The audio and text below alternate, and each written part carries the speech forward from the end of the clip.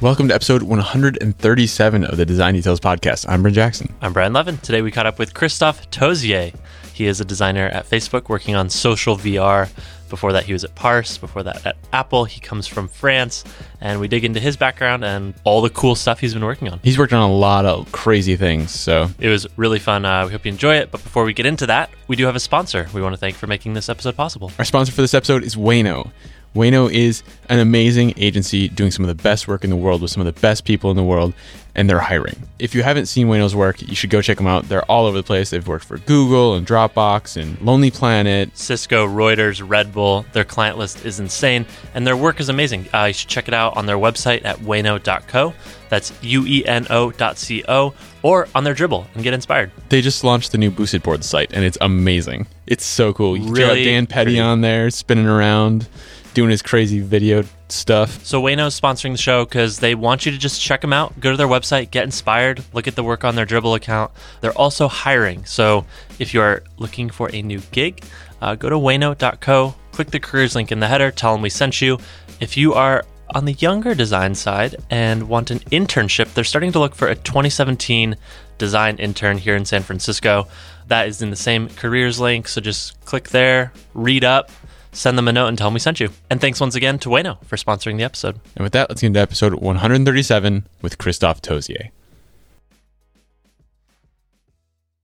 All right, my name is Christophe. I'm a product designer at Facebook. I've been at Facebook for now 3 years. I'm coming from France. I started my career as a software developer at Apple in Paris. And it's at Apple that I actually realized that I was actually more of a designer than a developer. That's what I really like to do. And so I transitioned into design, and quickly after that, a startup in San Francisco reached out. That startup was Parse. You're giving us the whole story. Okay, keep He's going. running through the whole thing. I don't know. I thought This is great. This is great. Now you interrupted me. A small startup in San Francisco reached out. You just want a small intro? Just tell me what you need. I don't know. I want all of this. Keep going. All right, so Parse. They're a reached failed out. startup. Whoa. They're like Whoa, whoa, whoa, Firebase, but they're like dead now. Whoa, dude. No. Okay, no. So the startup Parse reached out, and they were building. It was just the four founders, and they were trying to build a platform for developers to help them build their apps faster. But they realized that the trick would be to like build a really good user experience, because they were all developers, and they knew how like difficult it was to convince developers to try out new products, because there's always a new framework or always a new platform coming up. And so their strategy was like, hey, let's make a really good product, a really good user experience, and let's see if people like actually pick it up. And that worked out. And so a year later, we ended up being acquired by Facebook, which is how I ended up there. And I continued working for Parse for a year after we got acquired. And after that, I worked a little bit on Facebook platform. I worked on Facebook login and a bunch of other Facebook platform products. And then I switched to Facebook Photos, where I worked for 2 years, and was designing for all platforms how people share and consume photos on Facebook, which was really cool because I really like photography. I wish you just knew anything about it. Jesus. Yeah. And then I worked for 2 months recently on Facebook Live, which was a really cool experience. And recently I joined the social VR team, and now I'm working on VR. What do you do when you're not designing? When I'm not designing, I'm taking photos, traveling, and playing basketball, sometimes with you, and watching a lot of TV shows, way too much TV shows, like way too many. It's ridiculous. What's your favorite TV show right now? My favorite right now? Probably Game of Thrones. That's an easy one, but it's really good. That doesn't even count. That's too high end. Okay. Mr. Robot is really good. House of Cards is really good. I'm trying to get the best. I can list all the TV shows I'm watching. It's ridiculous. Like recently I watched Vikings, really good. Watched The Last Kingdom, really good. I watched, I'm rewatching Louis because I like Louis C.K. I'm watching Chef's Table on Netflix. Chef's Table season 2. It's really good. Yeah. Yeah, a lot of TV. How do you find time? The shuttle, Facebook shuttle. Oh, wow. I hadn't seen you on the shuttle before watching TV. I have my iPad Pro with me every morning and every night, and I'm watching some TV or listening to some podcasts. A little more context. We've had you on the show before. Episode 23. We checked. It was a little over a year ago. Yep. And that was when you and I first met, and you're the reason I'm at Facebook. Like literally the reason. Mm-hmm. Isn't that weird? Yep. I remember like we did that weird podcast after like, I mean, not the podcast itself, but like It was super weird. It was a weird podcast. But like we're having burgers and then like in the middle of it, we're like, hey, let's go record an episode. And we do the podcast thing. I had never met you before. And after the show, I'm like, hey, so what do you do? Oh, I'm at Buffer, blah, blah, blah, blah, blah. And we chat. And then I'm like, hey, like we should talk about Facebook. Like, I think you'd like it. And yeah, like a couple of weeks later, you were interviewing at Facebook and you joined. Oh, I actually remember talking to you at New Year's about the podcast that we were about to start. Really? Yeah, that's We had possible. like 5 episodes in the can, but we hadn't released any of them yet. What It did was a you whole say? weird thing. What did he say? Was like, was Christoph positive or negative? Another design podcast? Thanks. Okay. No, I'm pretty sure I didn't say that. Actually, Sam Sophis told us not to do it, which is pretty funny. And then Louis complained about all the things we were going to do. Right. So lesson learned. Never listen to Sam and Louis. Well, I would never listen to Louis anyway. I think the broader lesson is Always try. always try it. Mm-hmm. Why not? Mm-hmm. One more before we get into it. What's your camera rig? What are you shooting with right now? My camera rig right now? Oh, wow. Yeah. I love my camera rig. So I'm shooting a Sony A7R2. Mm-hmm. It's the best camera ever. Yes. Why not the S2? The S2 doesn't exist. So It doesn't? not the S2. No. But the, As far as you know. Are you sure? I'm pretty sure. The totally thought it was out A7II already. exists, but not the A7R2. The A7R2 is amazing because it's, yeah, I can go into details. The but it's- A7 family is the A7, the A7R, and the A7S. I have the A7S. Yeah. You had the A7S, Yeah. which is now mine. Yeah. And now you have the R2. Yeah. You've been photographing for a while. Photographing. Photographing. How did you get into photography and get started in that whole world? I think my dad got me into it. My dad has always been this like always capturing everything, like just for the sake of it. It was when I was really young. It was like one of the first people that I saw with a video camera, and he was recording everything. And I was like, why are you recording everything? And it didn't like to be in front of the camera, but he really liked to record everything so that in someday, like he would be able to like relive the memories. And I don't know, for some reason, like when I was 12 or 13, I started to like pick up the camera from him just so it could be on some of the recordings or some of the photos. And I started to actually like it. And it's only when I could afford actually buy my own first DSLR that I really got like trapped into it and like just couldn't stop shooting. But yeah, the interest was like started long before that. So you're completely self-taught? Oh yeah. Okay. Yeah. Like I never went into like any class or anything. What's your favorite kind of photography? Internet. Because you're quite diverse. My favorite kind of photography, I think, 360? yeah, 360. How else do you put photos in VR, man? Exactly. No, I would say landscape photography and wildlife. Yeah, that trip to Kenya. Holy shit. Yeah, Those Really, photos, really man. thank you. So pretty. Yeah, that was really cool. It's like National Geographic. Link in the show notes. Yeah. Yeah, Just follow Christoph on Instagram. yeah, please do. Don't do that. That's silly. Yeah, no, like, so I also love doing portraits. I've done this project called So French where I was basically shooting all of my friends at the time. We're using this like super old Hasselblad medium format camera from like the 80s and shooting on film. So I really like doing portrait photography, but I'm not really good at it yet. Like I'm still learning the tricks to like get people comfortable in front of a camera. So in the meantime, with landscapes, the beauty is that like, yeah, there's no randomness. Like it's just, you just look around and you like identify something. Yeah, there's no and like just- weather or like people Well, variables yeah, or I guess so. But like weather is always pretty no matter what. It could be foggy and like super gray light and still you can get beautiful shots. be So night. What are you most excited about in the world of photography and some of the technology that's coming out now? I think 360 is super interesting since I got my first 360 camera. What's that camera? It's called the Ricoh Theta. It's actually super cool. It's like very small. You can put it in your pocket. You just press a button, it takes a photo. And you can do video too, which is amazing. Have you gotten it into Oculus so you can be inside the photo? Yeah. And videos too, which is really weird. But yeah, the thing that's really exciting me about it is the fact that there's no longer this like all the rules that I knew. Like you have this frame and you make sure that your portrait is like, or your not your portrait, sorry, your the object, like your primary subject is like correctly positioned into that frame, and you try to like make sure you have like everything into that frame. Like there's no rule anymore. Like you're capturing everything, and so you have to think now about like what are the objects that might be in between the camera and the face of the subject, for example. So like the photo we took earlier, like it's very possible that a microphone was like right in front of your face, right. And like we won't see you on the photo. Like these are the new things that you have to think That about. sounds like a great photo. Yeah, sounds great. Fuck off. It's the rule of third dimensions. That and the fact that you're going to be on every single photo now, which is super interesting. There's You pretty can't- much any you can't way. hide behind the lens anymore. Yeah, Or behind the exactly. screen. Yeah. So you have to also like care about yourself and how you're going to look on that photo. And you let the viewer decide which angle they want to look at. It's super interesting. So I'm super excited about it. I've met two kinds of photographers. Mm-hmm.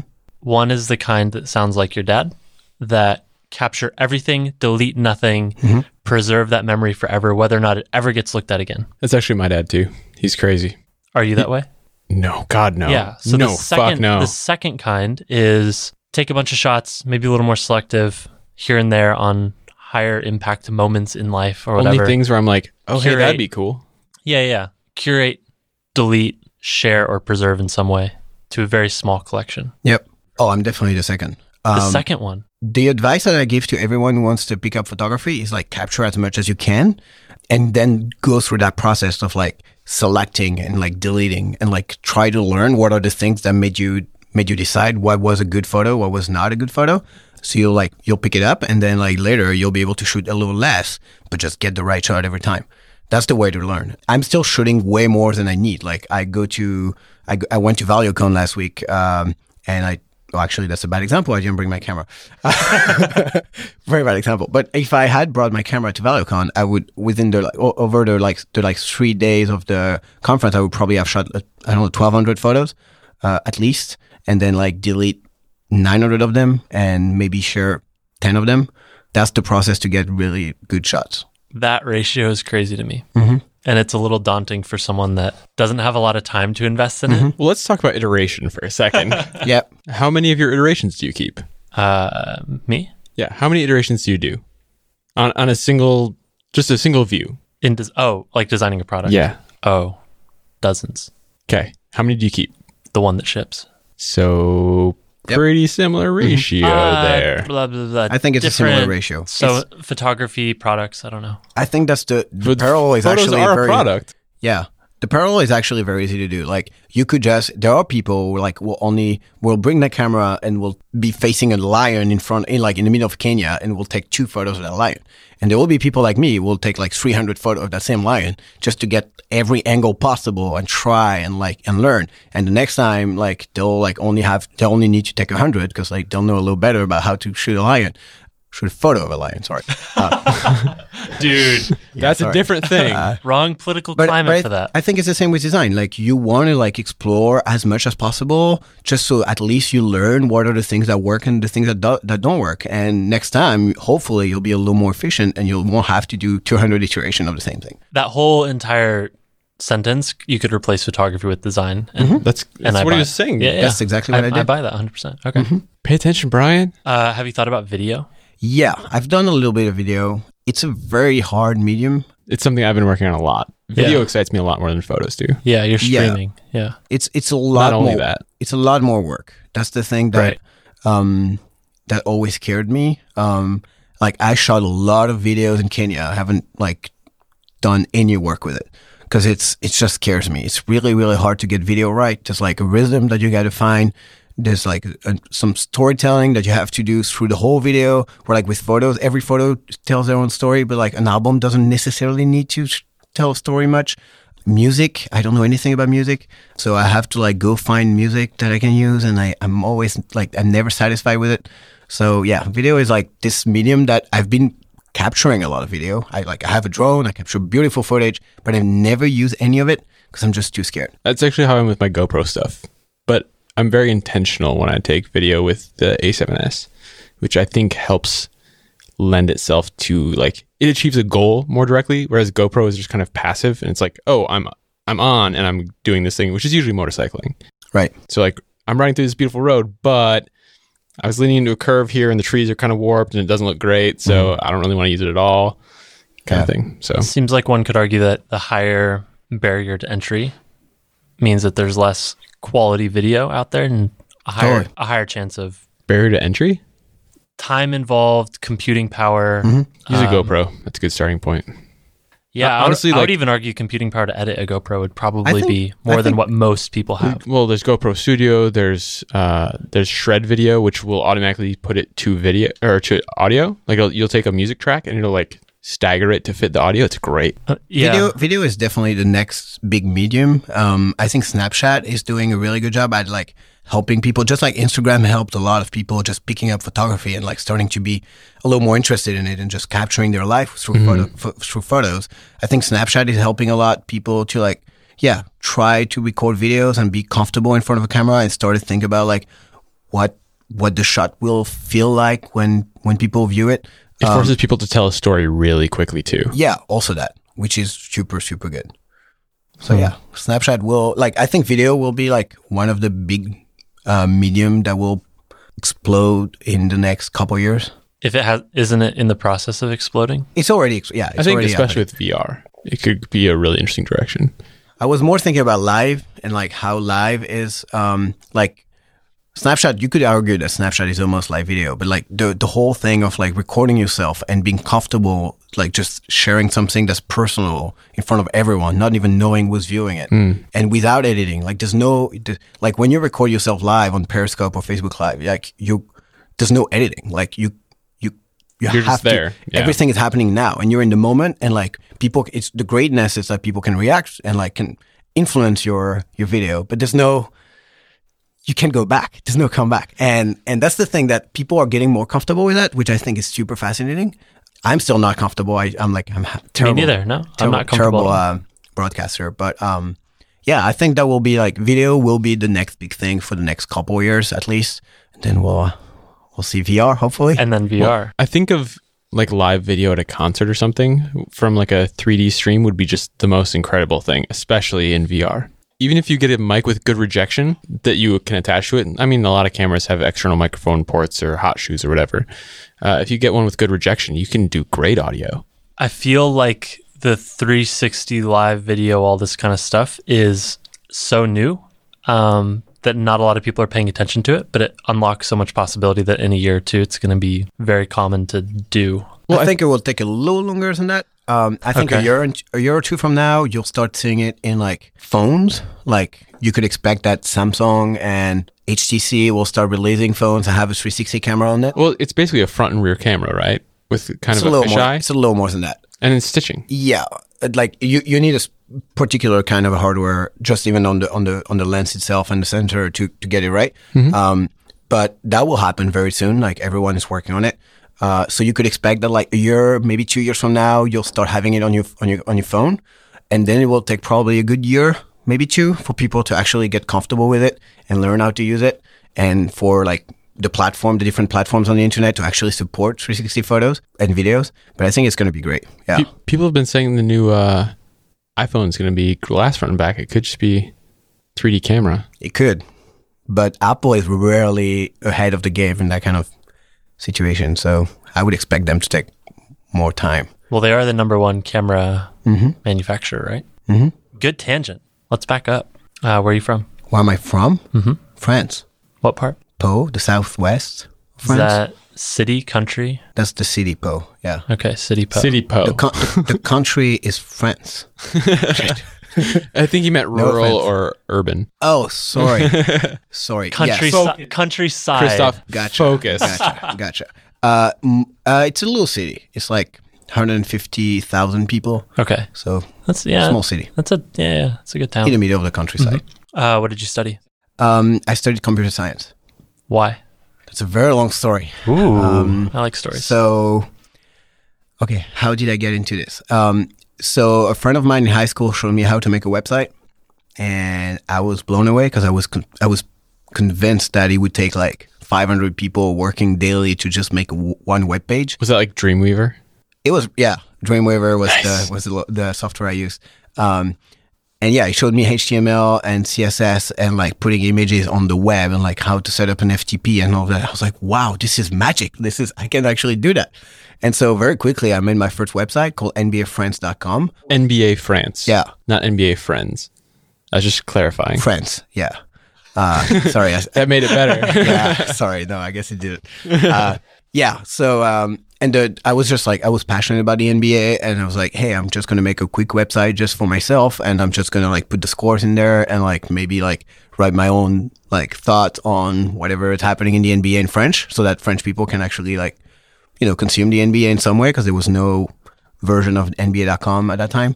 And I started to like update that website regularly, into like, I was jumping into the HTML every day and like manually putting my text in it. And I was like, this is not scalable. Like, This isn't efficient. I got to figure out something else. And I was waking up at like 4 a.m. to watch the games and like write my thinking. And Claire, my girlfriend at the time, now wife, was like complaining all the time. So I had to figure out something.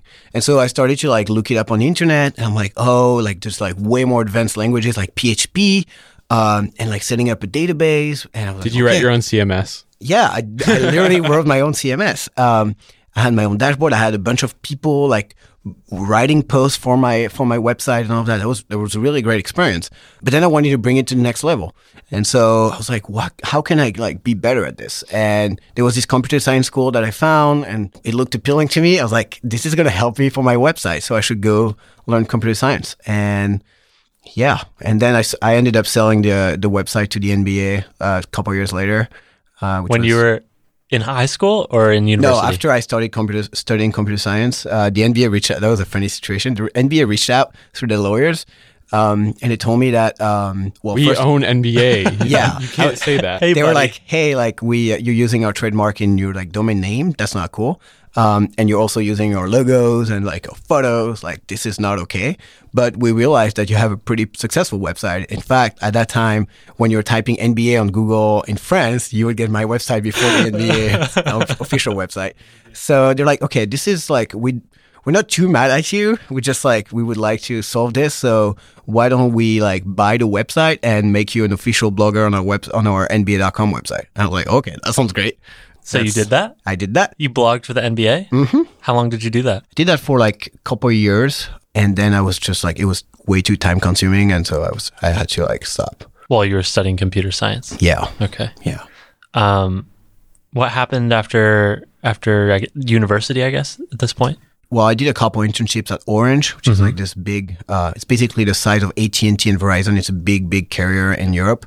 So I did a couple internships there in their R&D department. And then I joined Apple in Paris. And How did that happen? Through a friend who like worked there and like went to the same school and reached out to me. I was like, hey, like, why don't you come and join us? And I did. Doing software development. Doing software development. Crazy. Yeah. And it's interesting how like at the time, Claire, my now wife, was like the designer and I was a developer, and we're doing some freelance websites together, and she was designing and I was coding. And, like some projects you just like didn't have the bandwidth, or like I was just like, playing around with Photoshop, trying to do my thing. And at some point I became pretty good at it. And it's at Apple that they're like, hey, like you're actually doing pretty good at this. Like, why don't you like do your own like designs for this project, like just so we can see. And yeah, very quickly I ended up doing that full time. Can you say what projects you worked on? A lot of internal projects, internal tools, a lot of prototyping of like concepts that they were working on and they wanted to like explore. So that part I can't really talk about yet because it's never know if like that might come out someday. That's pretty much what I was doing. It's an interesting team. The team in France is like, it's a very small team. And because they're on a very different time zone, they get to work on very different projects that have a direct influence on the project being worked in Cupertino. It's a very weird way to do like cross-country,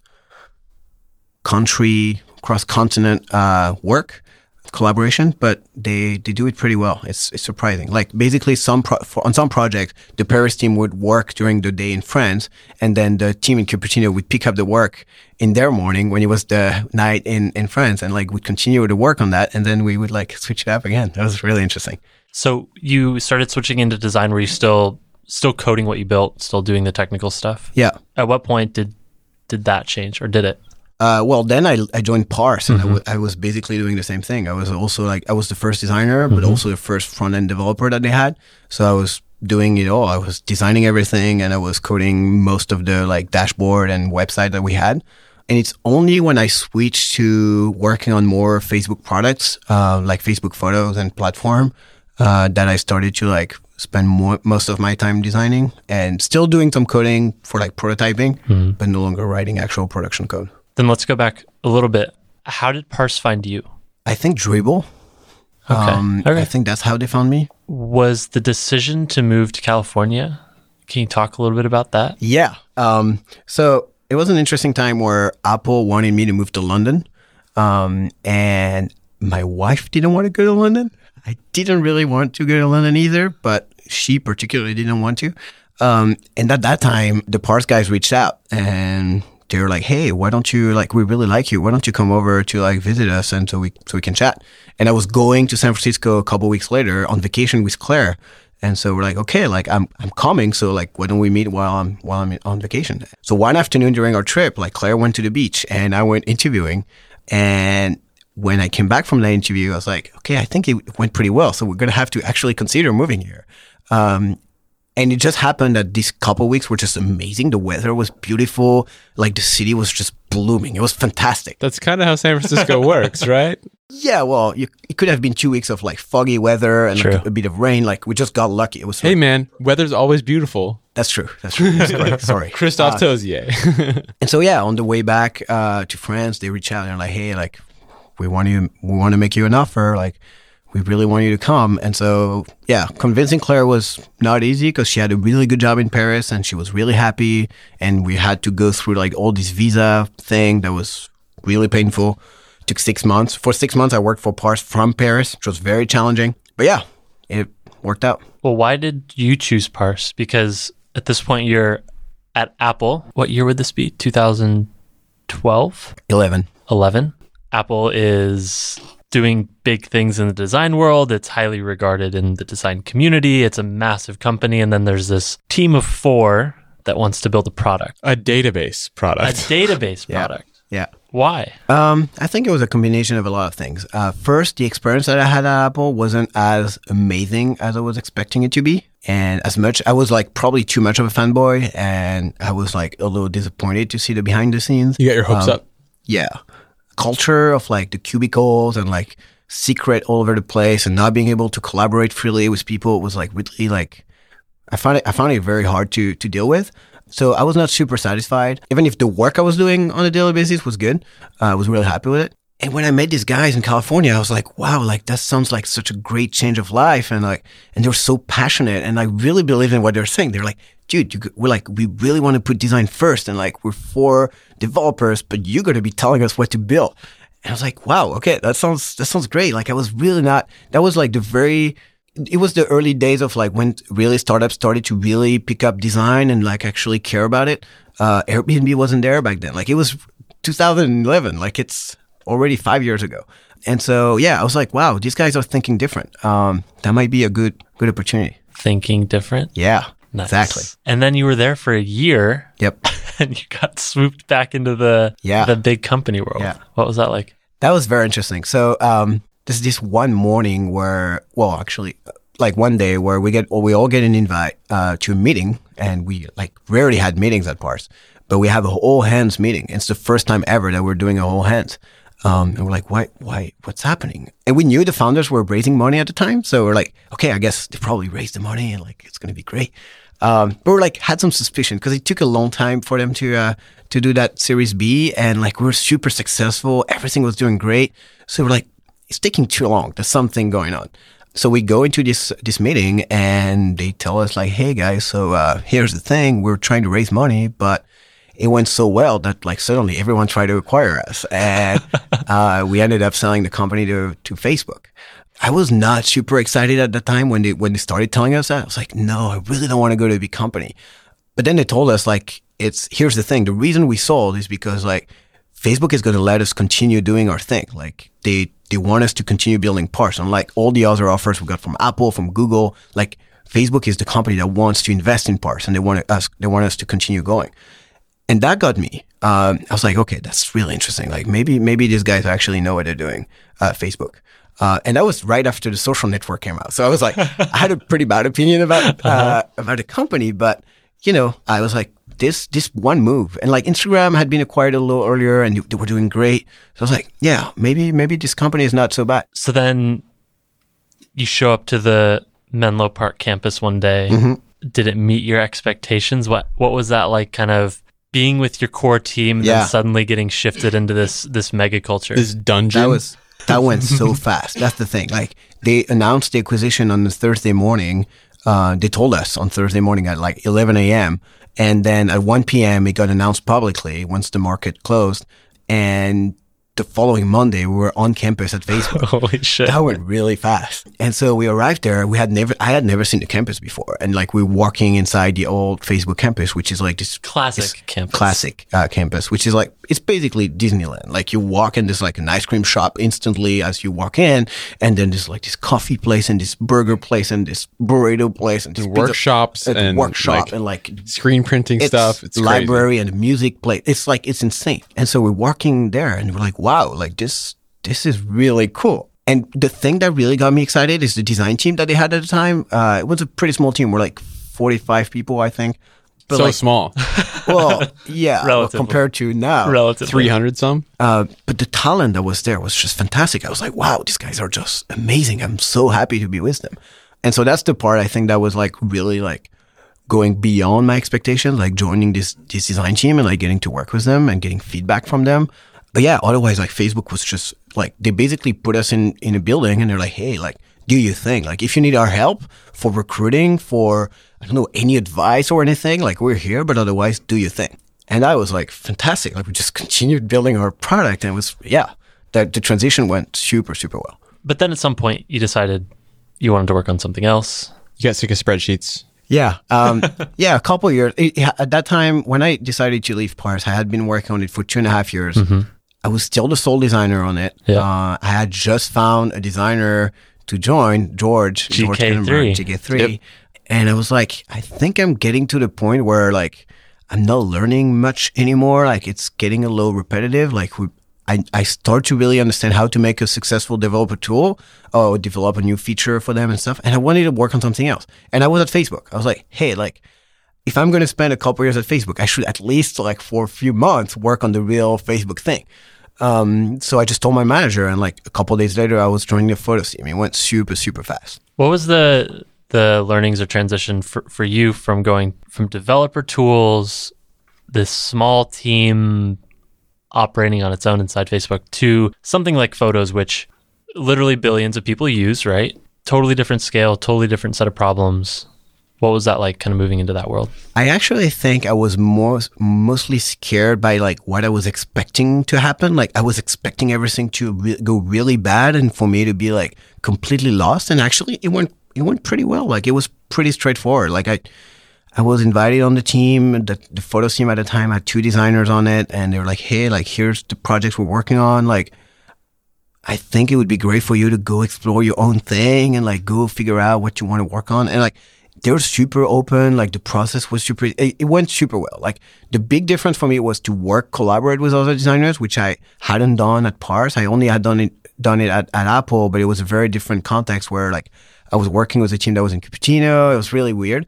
So now I was sitting with other designers and I could like actually look at what they were doing and they could give me feedback. And that was the part that was completely new to me. But otherwise, yeah, it was actually pretty easy. The part that was hard was actually to start thinking about all the different users that I had to now design for, and not just my own use case. So I could not just be like, oh, I want the resolution of every photo on Facebook to be 10x better. Cause like, I really care about like the beauty of photography. Cause then I had to realize, there's like most of the users uploading photos are in India right now, and their bandwidth doesn't allow them to upload a 40 megapixel photo, or even to like download it to consume it. So yeah, I think that's the part that I had to like learn how to really like think about these like different cultures, different way of using the same product, which I didn't have to do at Parse, and even at Apple. The stuff I was working on was not necessarily very demanding for that. Do you like that way of working? Oh yeah, I really like it. Having more constraints? Well, no, it's actually broadening up the constraints and the use cases. That's the part that I really like. So opposite, yeah. Instead of having just like one set of users, the developer community, and try to like design for them, I had to now design for everyone. And it's the same reason, I know where you're going with that question. It's the same reason that pushed me to leave that team and join the VR team. It's actually for like extending number of constraints that I have to deal with on a daily basis, just so I can like go explore more and go crazier. Yeah. I find that sometimes it's hard to find the space within a company to go crazy. There's too much short-term demands, whether it's metrics or business goals or whatnot. How did you manage to find the room on your teams to go and explore, have a little breathing room, that kind of thing? I think it's a lot easier when everything is doing great. Indeed. When I joined the photos team, everything was doing great. And so they actually told me as soon as I joined, they're like, hey, like, why don't you explore what's the future of photography on Facebook? And we'll give you 6 months. We'll give you a bunch of engineers and a PM, and you can just go explore. And you have no goals outside of just exploring. I was like, wow, this is amazing. It's the last time it happened to me. Because then things went a little less easy on our team. Like the structure was not working great. And so we had to like now do this exercise that you just mentioned of like dealing with metrics and trying to really like balance the short-term needs and like the longer-term vision. So yeah, it is easier, way easier when everything is doing great. Recently I worked on Facebook Live, same thing, like new medium, new format, everything is doing really great. So hey, why don't we explore, like, why don't we go crazy? It's a lot easier than when you work on something that's working already, but not performing to a level that just like allows everyone to be like crazy. Yeah.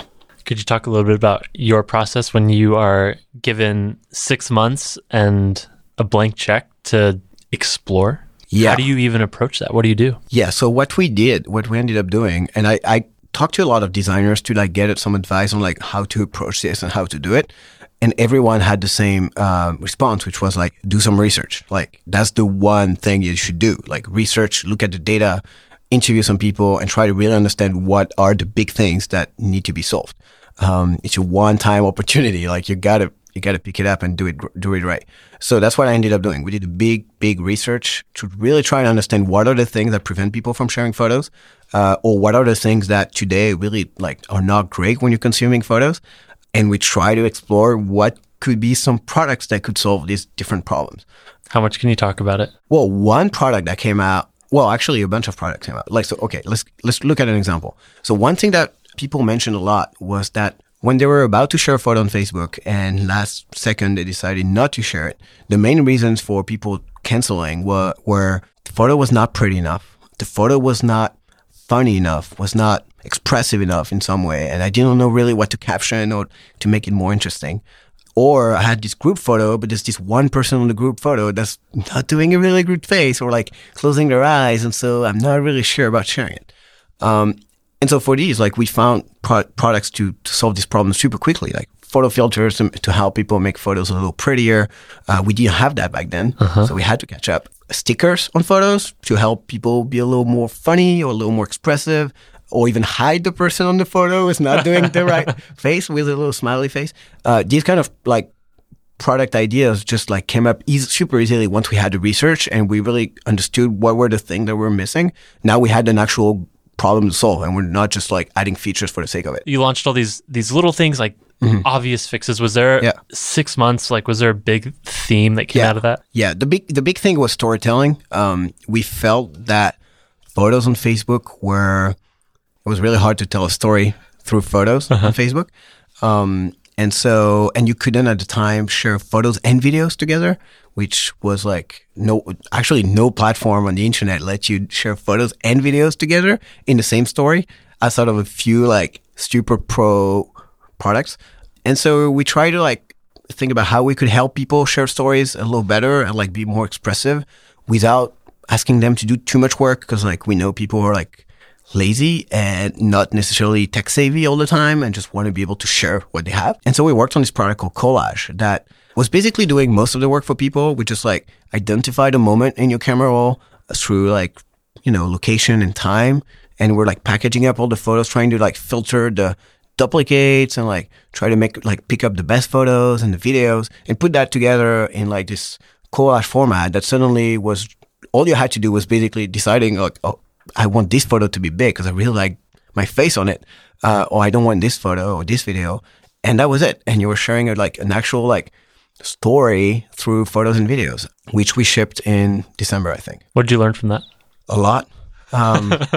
Indeed. process, shipping something that's big inside of a product that's performing really well. Facebook photos is like billion Facebook. plus photos every day. So it's big. Adding something to a system that's working and trying to move things around is really, really difficult. And so that's probably the big lesson, like learning how to evangelize something like this within the company. Basically, the big hard part was evangelizing the product within the company and convincing people that we should be building something like this. Was there a tactic you found that worked to do that? Yes, there's a tactic called framing. And I invite everyone to talk to Jeremy Goldberg or watch the talk that he gave last week at ValueCon about On being a framer. No, not Framer, the framework. Framing the communication tool that when you're in a room with other people helps you make sure that you get the outcome that you want out of the conversation, which is... Sets context in a positive way. For you. Yeah. Photos, this core product, everyone uses it, billions of people. Then at some point you switched again and you stayed at Facebook again. What happened that time? So I was really, really, really interested in VR. What's interesting about social VR? Well, I was interested in VR at the time. For a number of reasons. First, the fact that it was a very, very, very new and different medium, and that I was really seeing the potential every time I was playing with it. I was like, wow, like there's so much that you can do with it. So much that like no one is building yet. That could just be amazing. And every time I was thinking about it deeply, I was just like, wow, like there's so much I could be doing. I should just like quit and like build a VR company. And so yeah, VR like got me really excited. But before I joined the VR team, I ended up working on live video for 2 months to help them out. They were working on a bunch of ambitious features and they needed some power, some help. So I helped them out. It was a really cool experience. I worked with some really, really cool people. You and George reunited? Yeah, me and George reunited, and Alex Cornell was a really awesome guy. Sam Evans, a bunch of really, really smart people. And recently I joined the social VR team, a very new team at Facebook. What does that even mean? Yeah, the social VR team is focused on trying to understand what will be the future of social interactions in VR. So how are we going to talk to each other? What are the things that are going to make us spend some time, whether it's synchronously, like we're both in a room and doing stuff together, or asynchronously, like I'm in VR and I'm reading the messages that you left me, or like the stuff that you left there, like that kind of stuff. So trying to explore what really will be like the dynamics that will happen in VR, like the different kind of interactions, just like in real life, like in a meeting room, depending on the size and the shape of the table and how people are placed around the table, like the conversation and the interaction can change dramatically. You can imagine that it will be the same in VR, depending on like whether you're in the forest, sitting in a circle, or like in front of a computer screen, or a movie theater screen, and like all like sitting next to each other, right? So yeah, that's the kind of stuff I'm working on, trying to explore what will be the future of social interactions in VR. None, please. Take 0. Thank you. I'm going to ask a tough one. A cynic or... Not you. Basically not a nice boy TM. Not me. Well, maybe. Might argue that that's a scary world where it's okay to sit next to our friends and watch movies with our friends without actually ever seeing our friends. Yeah. Not that it's totally that extreme, but some might say that if we start going down this road where that's accessible and easy, we lose the reality, right? Right. What's your take on that? I think it's a natural question to ask, a natural cynicism to have. I sometimes have that sort of thinking, but very quickly I stop and I realize that we've had this conversation before when social networks came up. Seriously, I remember my mom telling me like, you should not use Facebook all the time. I saw it on TV. Like you're going to stop talking to your friends and you're going to be on the internet all the time. Well, it turns out we are on the internet all the time, even worse now with mobile, but we're actually spending way more time with our friends than we used to. So it helped us communicate and build friendships a lot faster and a lot better than before we had all these tools.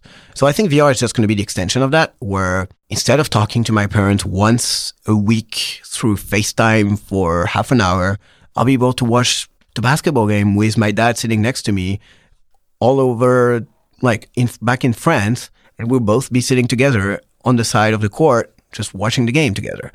That's one example of things that might happen that will just extend the possibilities of things that we can do that I think will actually bring people a lot closer together. And I think that's why Facebook got so excited about it. That's why Mark got really excited about VR. There's a huge potential for bringing people a lot closer to each other. Yeah, and I completely understand the cynicism. It's just natural. Every new technology that comes up is always scary. When GoPro came out, people were skeptical too. When like anything You're that gonna be watching me all the time. Yeah. It's like Google Glass. or when the iPhone came out, I remember people being like super skeptical about it. $500 for a phone fully subsidized. Yeah. And it doesn't have apps. It doesn't no do web. 3D. So yeah, I think it's a very natural reaction, but I think I think VR will happen way faster than we think because it's a step function change. Like when you try VR and you have an actual powerful experience with it, you can't go back. Like this, I haven't had a single person trying VR with an actual good experience, like with touch controllers and like an actual good game or a good, experience, and walking out and being like, yeah, no, this is not for me. That hasn't happened yet, including my mom, who is the most skeptical person on earth when it comes to technology. And it took her she got her first iPhone a couple years ago after years of saying like, I don't want any of this. She tried VR and was sold instantly. With the time we have left, if there are designers listening who want to work on VR, social VR, anything like that, how did you make the transition into it? What do people need to start learning as far as tools and process? What's different? Where do you start? They need to call a Facebook recruiter named Christophe Tozier. That's actually true. What's interesting is that it's a little similar to when mobile came out and there was really no direction. Like there was no guidelines. There was no nothing. The only similar thing to web at the time was that you could still use Photoshop and you just had to change the size of your canvas, but now you had to do these new things of thinking about buttons. There's no scroll wheel anymore, and people have to figure out how to scroll, and you have to make people understand this is a button, this is just text, all these things. There's no hover effect anymore, but at least it was still 2D. With VR, the difficult part is that there's no tools yet right now. There's basically nothing for a designer to play with. So you end up jumping into Unity, which is the same tool that developers use to actually build the thing. Have you guys piped that into the Oculus yet? There are tools coming up to let you actually design in VR, for VR, but that's mostly for 3D modeling, changing the shape of something, moving it around. But when it comes to actually building interaction and testing them out, you have to write the code. So I would say, to answer your question about how do you get started, I wish there were resources for it. That's actually something I'm considering doing at some point. I think it's learning 3D, super crucial. You have to go and learn how to think in 3D and what are the basics of modeling, lighting. It's actually pretty easy, but you have to just force yourself to learn that stuff. You need to learn how to code. That's you have to know. It's code in what? C# or JavaScript for Unity at least. And product design, the whole process of designing as many things as possible, trying them out, prototyping them, failing, doing it again, trying to understand what worked, what didn't, testing things with normal people and not just you. That process is just super useful when you're exploring something where there's no guideline, no nothing, and you have to go and anything is possible. Really anything is possible in VR right now. So you have to use all these techniques that you've learned over the years designing for mobile and web and just reapply them as you're trying this new thing. Reapply the process to a new set of tools and a new set of constraints. Rebuild constraints. Yeah. And your team is hiring a senior. My team is hiring. Yeah. We're hiring.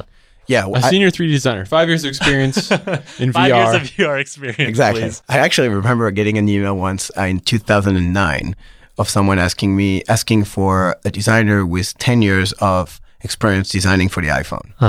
I was like, yeah, it came out 2 years ago. So yeah, sure. I saw one recently for 5 years of Swift experience. Yeah. That sounds about right. Yeah, we're like right now we're trying to hire senior people because we're very small and we have to move really fast. And because there's no constraints, because there's no tool, like you have to be super independent. You have to be able to just do it all on your own and actually push the thing forward. So we're trying to hire senior product designers who are willing to like drop everything they know and just like open their mind, like jump with a beginner's mind and really try to like learn 3D, learn these new things. Or we're also looking for 3D artists that are actually generalists. It's actually very interesting how similar it is to like the product design thing where like before you had interaction designers and visual designers and interaction UX, all these things, and prototypers. And now we have product designers who have basically to do it all. It's very similar. We're trying to find 3D artists that are generalists that can do everything and not just animation or not just modeling or not just technical like shaders and all of that. We need people who can do it all. That's the way Facebook hires people, but it's super challenging because that basically doesn't exist. So we have to find these unicorns. Between C# or JavaScript, where would you start? Well, the easiest to learn is JavaScript. The most efficient for VR is probably C#. That's what the developers are going to use mostly. So if you write something in C# or if you want to reuse the code that your developers wrote, it's probably better to use C#. But if someone is trying to learn how to code, I would say JavaScript. Okay. Awesome. Is there anything else you want to plug before we go?